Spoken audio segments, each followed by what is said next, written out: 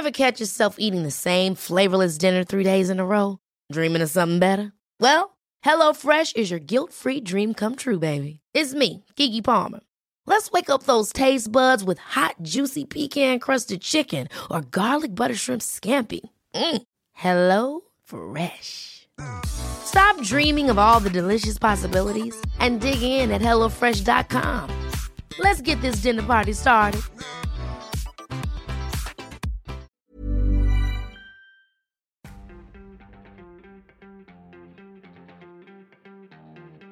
Pretty much as soon as I stood up, I felt really faint, and then I collapsed and I wasn't breathing and I was still conscious, and the emergency staff came in, and I still wasn't breathing, and I could hear what they were saying, and they're saying he doesn't have a pulse, and they were saying my blood pressure, and I was really aware where everybody was in the room, and at one point I said, I knew that I was in real trouble, and I thought this is what it's like to die. Welcome to Men's Health Australia's Strength Sessions podcast, a forum in which we talk to men from all walks of life who found the strength within, stomp on adversity and achieve their goals.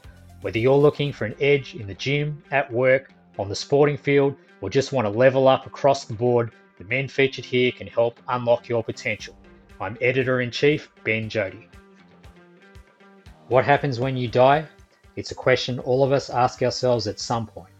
But what if I was to tell you there are people who've died and come back who believe they know the answer? For those who've had a near-death experience, life is often never the same again.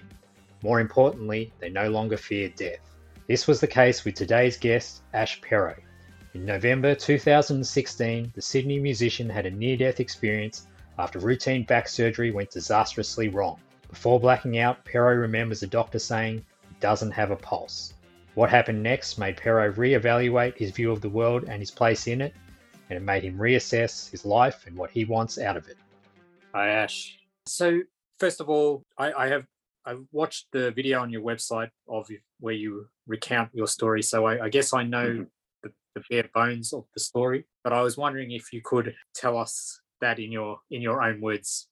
Yeah. So in November 2016, I went in for a back operation, and that was to have spinal fusion, and I'd had two deteriorating discs in my lower back, and during the operation they tore a vein and they didn't know, and they stitched me back up and sent me back to the ward. And then during the night I had a lot of pain, and I kept saying to the nurses, I'm in a lot of pain, and they're like, I just press the fentanyl button. And the next day the physio came to get me up, and when I sat on the edge of the bed, I looked down at my leg and it was really swollen. And I said to him, my leg's not normally like that. And he said, you'll be okay. We'll get you up, because, that's part of the rehab is they get people up the next day so the body starts to heal because it's active. And pretty much as soon as I stood up, I felt really faint, and then I collapsed, and I wasn't breathing, and I was still conscious. And he pressed the red emergency button, and the emergency staff came in and immediately put on the mask on me, put on the sensors, I don't know what they're called. And I still wasn't breathing, and I could hear what they were saying, and they're saying he doesn't have a pulse, and they were saying my blood pressure. And I was really aware where everybody was in the room, and at one point the doctor who did the surgery came in as well. And I could see another guy over there who was writing notes down, everything that they said. He would look at the person and write it down. And at one point I said, I knew that I was in real trouble, and I thought this is what it's like to die. And I had the mask on, but I was like, ring my partner. And I didn't want to die alone. And that was the saddest piece, was that I was in a room surrounded by strangers, and I started to black out. And one of the last things I heard them say was his blood pressure is 52/36. And I also remember looking at the physio who was standing just over there, and he was only a young guy, he must have been fresh out of uni, and he just looked so scared. And I just thought, you poor bastard, you think you've killed somebody. And then I blacked out, and I was like everything went black, but I was really surprised that I could still think. And so I experienced, and you would have seen this in the video, but I experienced that it was like a drop in a pond, and that I became these ripples that were just going out and out in all directions. And the longer I was in, and it was totally black. It was just like this total blackness. And the ripples was a feeling. It wasn't something I could see. And the longer that I was there, the more the ripples just kept going and going, and they weren't stopping. And I started to say, like, I knew that I was dying. And I started to say in my conscious awareness, you know, I don't have, like, particularly at that point, I didn't have the right words to describe what it was. And, you know, it's consciousness, so it's almost impossible to describe anyway. And yeah, but I started, you know, I had this experience where I could still think, and I was saying, I want to stay. And I repeated that a few times. And then I started going through all the things that I wanted to stay for. And it was like, I want to stay for my partner. And, you know, she had 2 kids and I had a daughter. And so we had a blended family. And I said, I want to stay for my partner. And I still had this sensation of just going. And then I said, I want to stay for the kids, and the same sensation, going, just expanding. And then a warmth came over me, and I said, I want to stay for the work that I do and walk the planet from my heart. And the moment that I expressed that, it was like instantaneous, eyes open, back into my body, and insane levels of pain. Like, just, you know, I already knew level 10 pain from my back, from, you know, the nerve pain, level 10 nerve pain, but the pain coming back into my body because I'd lost so much blood and the pressure on the organs, it was just insane. So like I started screaming, like, and so, you know, it was really curious that for me that I didn't have any pain until I came back in. And so like the whole experience, I wasn't in pain. Like the whole experience of dying, I didn't have any physical pain. And, you know, but I do remember being bathed in sweat. And a friend of mine who's an emergency nurse said, yeah, that's like the shock reaction that the body goes into. And so from there, then I start to get really hazy what happened. Like I remember them rushing me through the halls down an elevator. And I'm not sure if it was, they put me in an MRI or a CT scan or something. And, you know, I was still just in crazy levels of pain, but they weren't giving me painkillers, but, you know, they knew it was massive blood loss and they were trying to find out where from. And so from there, I ended up in ICU, and I was really sick. Like I couldn't even move. And they put me on morphine for a few days, which was just horrible. Like that, I just hallucinated and tripped out. And it was like if I blinked like that, just like that, I hallucinated. It was insane. And so eventually after a couple of days, I was just like, I could just speak, and I was like, no more morphine. And yeah, I remember one of the first things I said to a nurse that I was talking to was, that's so grateful to have this experience of and know this level of suffering. And I could have gone my whole life without suffering. But I also was aware I had the contract. Like I'd had this sort of experience that I couldn't explain. And at the end of it was this agreement that I had to do the work that I do, which, you know, I did have a download of what that looked like, which was just be myself, share myself. And I didn't get the details. It was just like this broad vision of what that meant to be myself, share myself. And also to walk the planet from my heart. And when I was in the ICU, I remember thinking, I haven't been living from my heart. And that's why I had to go through this, was to find out. And I was really grateful that somehow I was able to come back. Like, you know, billions of people die, and I was somehow allowed to come back. So from that moment, it's like, what does it mean to live from the heart, and exploring all the conditioning that, you know, like we have the essence of ourself, and then all the conditioning that happens in life so since then it's been like, oh, what does that, what am I? Who am I if I take away the conditioning? And so there's been an exploration of that. And, pretty much as soon as I was well enough, it took me 7.5 months to 8 months to get back to full-time work. But within a few months, I went on a retreat called the Path of Love to discover. I was like, and I'd done some of their work previously, but I was like, I need to find out how to live from my heart, because evidently I haven't been doing that. And I was being kind, and I was treating people with respect, but I know now that I was just sacrificing myself for others and wasn't really doing what was right for me or what I felt called to do. All right. I think you mentioned that the period where you were blacked out. Did people tell you afterwards that you had your heart had stopped beating or that kind of thing? Where what happened during that period? Mm-hmm. Well, the surgeon said to me, I said something about that, and he said, "Oh, yeah, you definitely gave us a fright, but we knew you were going to be okay." And talking to friends of mine that that particular friend who's an emergency nurse, he was like, "Fuck, dude, you went as close as you can possibly go." Okay. Yeah. And yeah, so I definitely think that the hospital was in damage control because they were afraid of being sued, which, and I often get asked, why didn't you sue the hospital? And I figured I created it. Like it was my life path to experience that. And it was like so many things had to go wrong for me to be in that situation. And even having the back injury in the first place was, I created the back injury. And I remember I was going for a surf, and I'd been surfing all week, and I didn't want to go back to my job. And the surf was pumping, and there was nobody out. It was like just before dawn. And I heard a voice in my head say to me, "If you go out right now, you're going to hurt your back." It was like just this bomb from somewhere.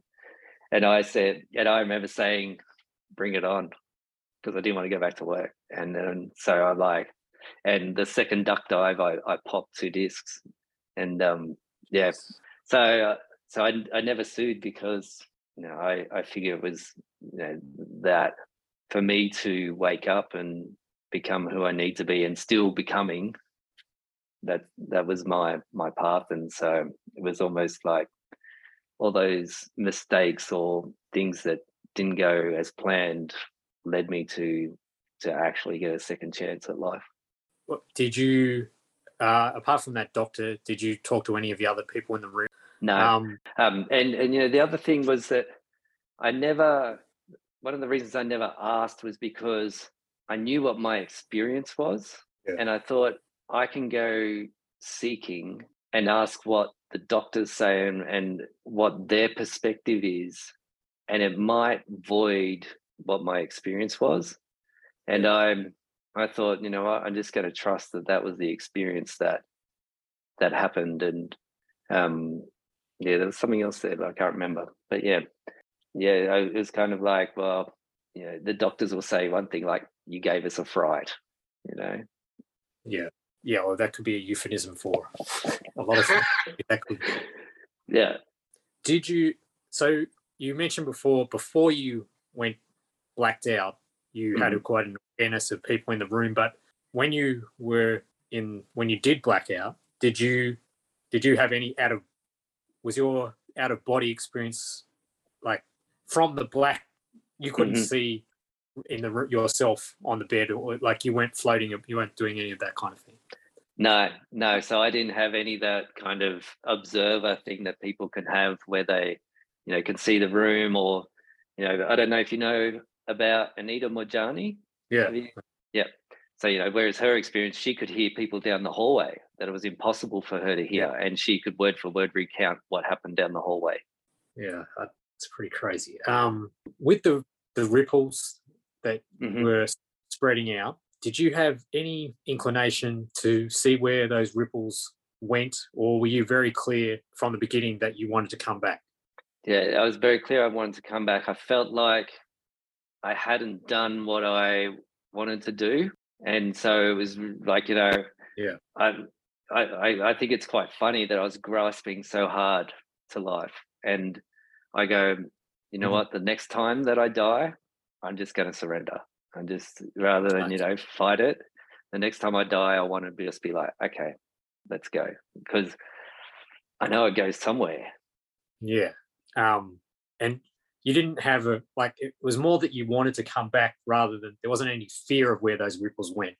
It was No, okay. no. In terms of sensations, I think in the video you mentioned there was a feeling of calmness and warmth, or Mhm. were those the main sensations that you felt during that time? Yeah, along with the ripples, like Yeah. along with just Okay. constantly going out, and people talk about the DMT release that can happen when people die. I don't know if you've read anything about that. Yeah. Um, and since then I've explored a lot of plant medicines, and also through breath work experienced DMT releases, and it wasn't like what I experienced. So Yeah. often people talk about the colors and the visuals that come. I didn't have that. Yeah. Yeah, so I don't really have a sort of explanation for what happened. Does the DMT release, is that also related, I guess, with silo mushrooms, I guess? Yeah, The feelings of oneness and interconnectedness. Did you have yeah. you didn't have that feeling? No, and I think I didn't go deep enough. Right. So it's like, like some Mhm. people, they're out for 20 minutes, right? Or they're in Yeah, a yeah. coma for days, and they're in this experience. Whereas for me, it was, I don't even have a time frame, but I'm thinking it would have just been a few minutes. And yeah, I feel like I didn't go that deep to experience that. Yeah. All right. So when you said that you want to stay for your work and you made the contract to walk the planet from your heart, did you have a sense of who you were talking to? In who? Yeah, that's a good question. And for me, I actually think I made a contract with my higher self, or my soul, or whatever that is. And once again, it's in the land of consciousness, so there's no real words to describe what that is. But yeah, I Yeah. feel like I was negotiating with the higher version of myself. Okay. Yeah. Interesting. Mm. Yeah. That could be your soul, or who knows? But Yeah, right. Well, that was 5 years ago. Almost five, five yeah, and a half. almost 6. Yeah. What would you say are the biggest differences between the man you were before that and who you are today? Mhm. Well, looking back now, I can see that I was suffering. Like I was in a world of suffering, trying to work out how to be in the world and be happy. And the biggest glitch that I had was that I wasn't doing things for me, and I was doing it for everybody else. And as a result, like I'd stopped playing music, which I'd been doing that for, now I've been doing it for well, performing for almost 20 years, right? Yeah, and I just, I had this perception that I had to be the responsible family person, and that sort of perception was so strong that it was ruining my life. And Mm. because I wasn't doing what I loved, it was also impacting my family as well, even though that's what I was trying to do it for. And so now it's like, okay, well, there's certain things that I have to do, and generally I know it's helping people and it's playing music, and me playing music helps people, just by me playing music, being seen, doing that. Yeah, and another thing is, like, I love the experience of being in the world now. Like there's a lot less resistance to, like, I used to hate crowds, or I used to hate cities or things like that. Whereas now I'm like, inner West Sydney, it's okay. I'd rather be in nature, but inner West Sydney's, I'm happy here. Yeah, and just wanting to adventure and experience life a lot more. Yeah. And also from going through that much suffering, it had a deeper empathy for others around their suffering, and but also not getting sucked into suffering, like just sort of seeing that suffering's the gateway to joy, rather than, you know, having to save everybody that was around me from their own suffering. Now I see it as, you know, a gateway for their own joy. Yeah, it's quite interesting.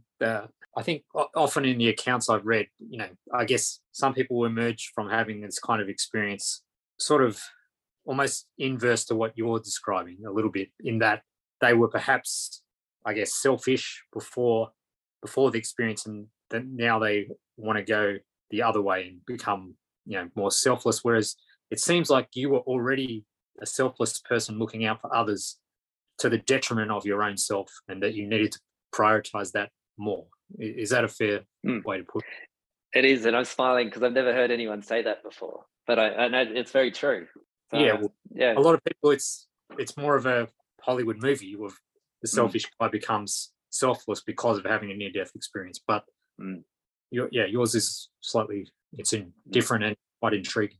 Yeah, well, you know, I think I learned it from my mother, right? Like, she's a nurse, and you know, was always giving herself to the detriment of herself, like to the extreme where it impacted her health or her finances, or and so that was just like the conditioning that I had to explore. Yeah, I think you said you ask people now, if people ask you, I guess, or you do workshops and stuff, what is the gift that you have to give? So has your experience led you to believe that all of us have something to give, and that we may or may not be doing that yet? Definitely. And, you know, I think most people aren't doing that. Like, you know, I think there's very, very, very few people that are giving the gift of themselves to themselves first, which then is the gift to others. Yeah. And that's why I work with lots of creatives, because it's like they're creating things and sharing them, which is, you know, and creativity is just the exploration of the self, really, right? Because to be creative and share it, we have to know the self, and there's all these little barriers. So I like it as like an exploration of who we are, and that we have to navigate our blocks and our conditioning to step into sharing our creativity. So I would say, you know, it's the giving of ourselves the way that we think we should give ourselves, with clarity, like, you know, because it's like I was giving myself, but it wasn't with clarity. Yeah. And there was part of me that really did want to play music. There was part of me that didn't want to be a school teacher anymore after, at that stage, I think it was almost 20 years of teaching. And, you know, I had wanted to stop being a teacher from the second year of teaching. Yeah. And I was just sucked in there and was too afraid to make the change. And post near-death experience, I stuck with teaching for another 2 years or so. And then, 3 years. And then January 2020, I was like, I'm out. It's done. And you know, what happened was at the end of 2019, I hurt my back again at work. Right. And I was like, you know, I've been here before. I know. And I wasn't happy at work, and I fucking hurt my back again. And so, so since then it was like, you know, it took me a couple of months to get my back right again. And then I was out. I was like, okay, I can't, you know, I've already fucking died once. I don't need to keep going down this same path anymore. Yeah. So prior to the experience, you were a full-time teacher and part-time musician. Is that how, or were you? Mm-hmm. I was doing teaching 4 days a week, and I was doing music with kids with special needs. Yeah. And so, you know, I think over 5 years, I did about 3,000 sessions. But once again, it was like giving. Whereas, you know, in my heart, I wanted to be writing songs and doing shows and performing and traveling. And I was compromising. Interesting. So are you now a more spiritual person than you were before? Yep. So, like, you know, I guess for me, like, spirituality is there's something more than just the physical. Yeah. And so, like now I'm like, I know there's something beyond death. And sometimes I'll think of things that happened where I got messages or things like that when I was younger. And so, for example, like, you know, if you go for a surf right now, you're going to hurt your back. And so I sort of connect those things, or or dreams that I've had that were premonitions to stuff that was about to happen. So I kind of there's something there that happens and that I don't understand. And the other one is, you know, things like having explored like mushrooms and DMT and ayahuasca and things like that. There's something else really powerful in those that's a spiritual experience. And yeah, and there's a great book called The Immortality Key, which is have you read that one or know that one? I've heard of it. I haven't read it, no. Yeah, and yeah, controversial because he's like the whole foundation of Christianity is based on psychedelics, on mushrooms. Right. And that was the experience of God. And then what happened was they took the psychedelics out because they wanted to control the populations as they went along. And that for a long time, the only people that had access to the psychedelics were the hierarchy in the church. Yeah. So, and the whole, like, you know, the foundation of the witch hunts and things like that comes from the witches delivering psychedelics to people. Wow. So it's really like, you know, it's interesting that the foundations of experiencing God come from the use of plant medicines. And there's a whole like stoned ape theory and things like that, that, you know, we evolved because of the use of those mushrooms and things like that. Yeah. Wow. So I guess conversely, how do you feel about, I guess, scientific explanations for near-death experience in that, like, for example, because psychedelics are often used as a comparison to near-death experience in that, you know, the idea that, you know, the brain filters out a lot of stimuli, like it only uses the stimuli needed to survive, and that by using substances like that or having a near-death experience, that the burst of electrical activity after death or around death time sees different parts of the brain, you know, the filter and the blinkers come off and different parts of the brain speak to each other. And it's that what I guess that may allow the full spectrum of stimuli to be seen. And that's why people perhaps are able to report on what happened to them while they were unconscious and that kind of thing, you know. So how do you feel about scientific explanations? Well, I don't have an answer as far as, you know, whether or not they're right or wrong. Yeah. But I'm so open to them. Like it's like, you know, but I guess I come to the point that if, you know, if those chemical reactions and those things are happening, why are they happening? Like what is the evolutionary benefit to humankind and nature that this happens? Because, you know, there's nothing random that happens in far as that, you know, if it's not of benefit, it gets stripped away. Yeah. Well, I guess from what I've read, they see it's framed as it's the brain's final effort to survive is to try and save itself with this kind of burst of activity and, you know, going through memories and stuff, trying to find something to hold on to. I don't know. But who knows? Again. Well, you know, like, you know, with the medicines, it's like the idea that the ego, when that comes away, it opens up the channels. Yeah. Right. So that we can connect to spirit or source or whatever people call it. Yeah. So I don't know if it's like, you know, at the last moments of life, there's this opportunity to connect to spirit or whatever before we leave the body. And it's the conditioning that's being stripped away so that we return to the true essence of who we are, that we arrived as babies. Yeah. Interesting. All right. So how do you feel about death now? It's really funny because more scared of death in some ways and more accepting. So it's like, now it's like, I love life so much. And that, you know, it's like, this is a really great experience now. And so for me, like, you know, new relationship, been married for 2 years now, and we've been together for almost 5 years. And, you know, my whole life has changed. Like I now live in Sydney, back to music, not teaching anymore. So all those things, you know, I still have a lot of the same friends, but there's so much that's changed. So, you know, I really love life. It's like, I really love it. So there's that side where it's like, I don't want that to end.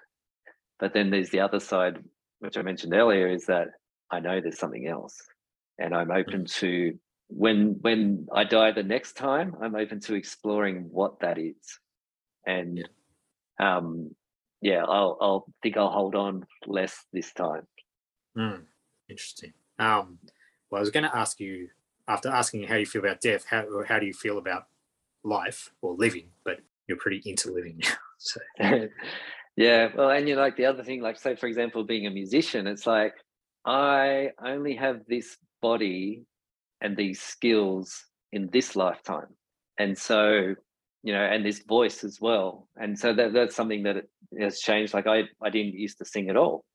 I would write songs and other people would sing them all, and whereas now I probably 3.5 years ago, after the near-death experience, I had this voice that kept saying, sing, you got to sing. And so I started having singing lessons, and now I do it every day, and now I sing and perform. And but I'm only in this body once. And so, I can have multiple lifetimes possibly, but I'll never have this voice again. I'll never have these instruments, or never have this experience of being in this body, possibly on a different planet. Who knows?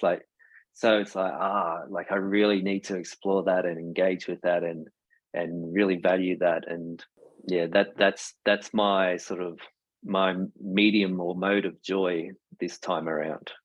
Yeah. And if I do music and live that sort of creative life, everything else that I need in my life comes in. All right. Great. All right. Well, thank you very much for your time and for telling us that story. I know you told it a lot of times, but it is very powerful. So yeah, thank you very much for that. Yeah. And thanks, Ben. Yeah. All the best with your career and your contract. Yeah. Thank you. And I said to my wife, I was like, if I got contacted by a magazine by choice, it would be Men's Health. So it was great to hear from you. So thank you. All right. Yeah, it was a good chat. Great. All right. Thanks, Ash. Take it easy. You too. See you. For more from Men's Health, pick up a copy of our latest issue. You can find it on newsstands or online via Apple News Plus. Visit us at menshealth.com.au and follow us on Instagram at menshealthau. See you next time.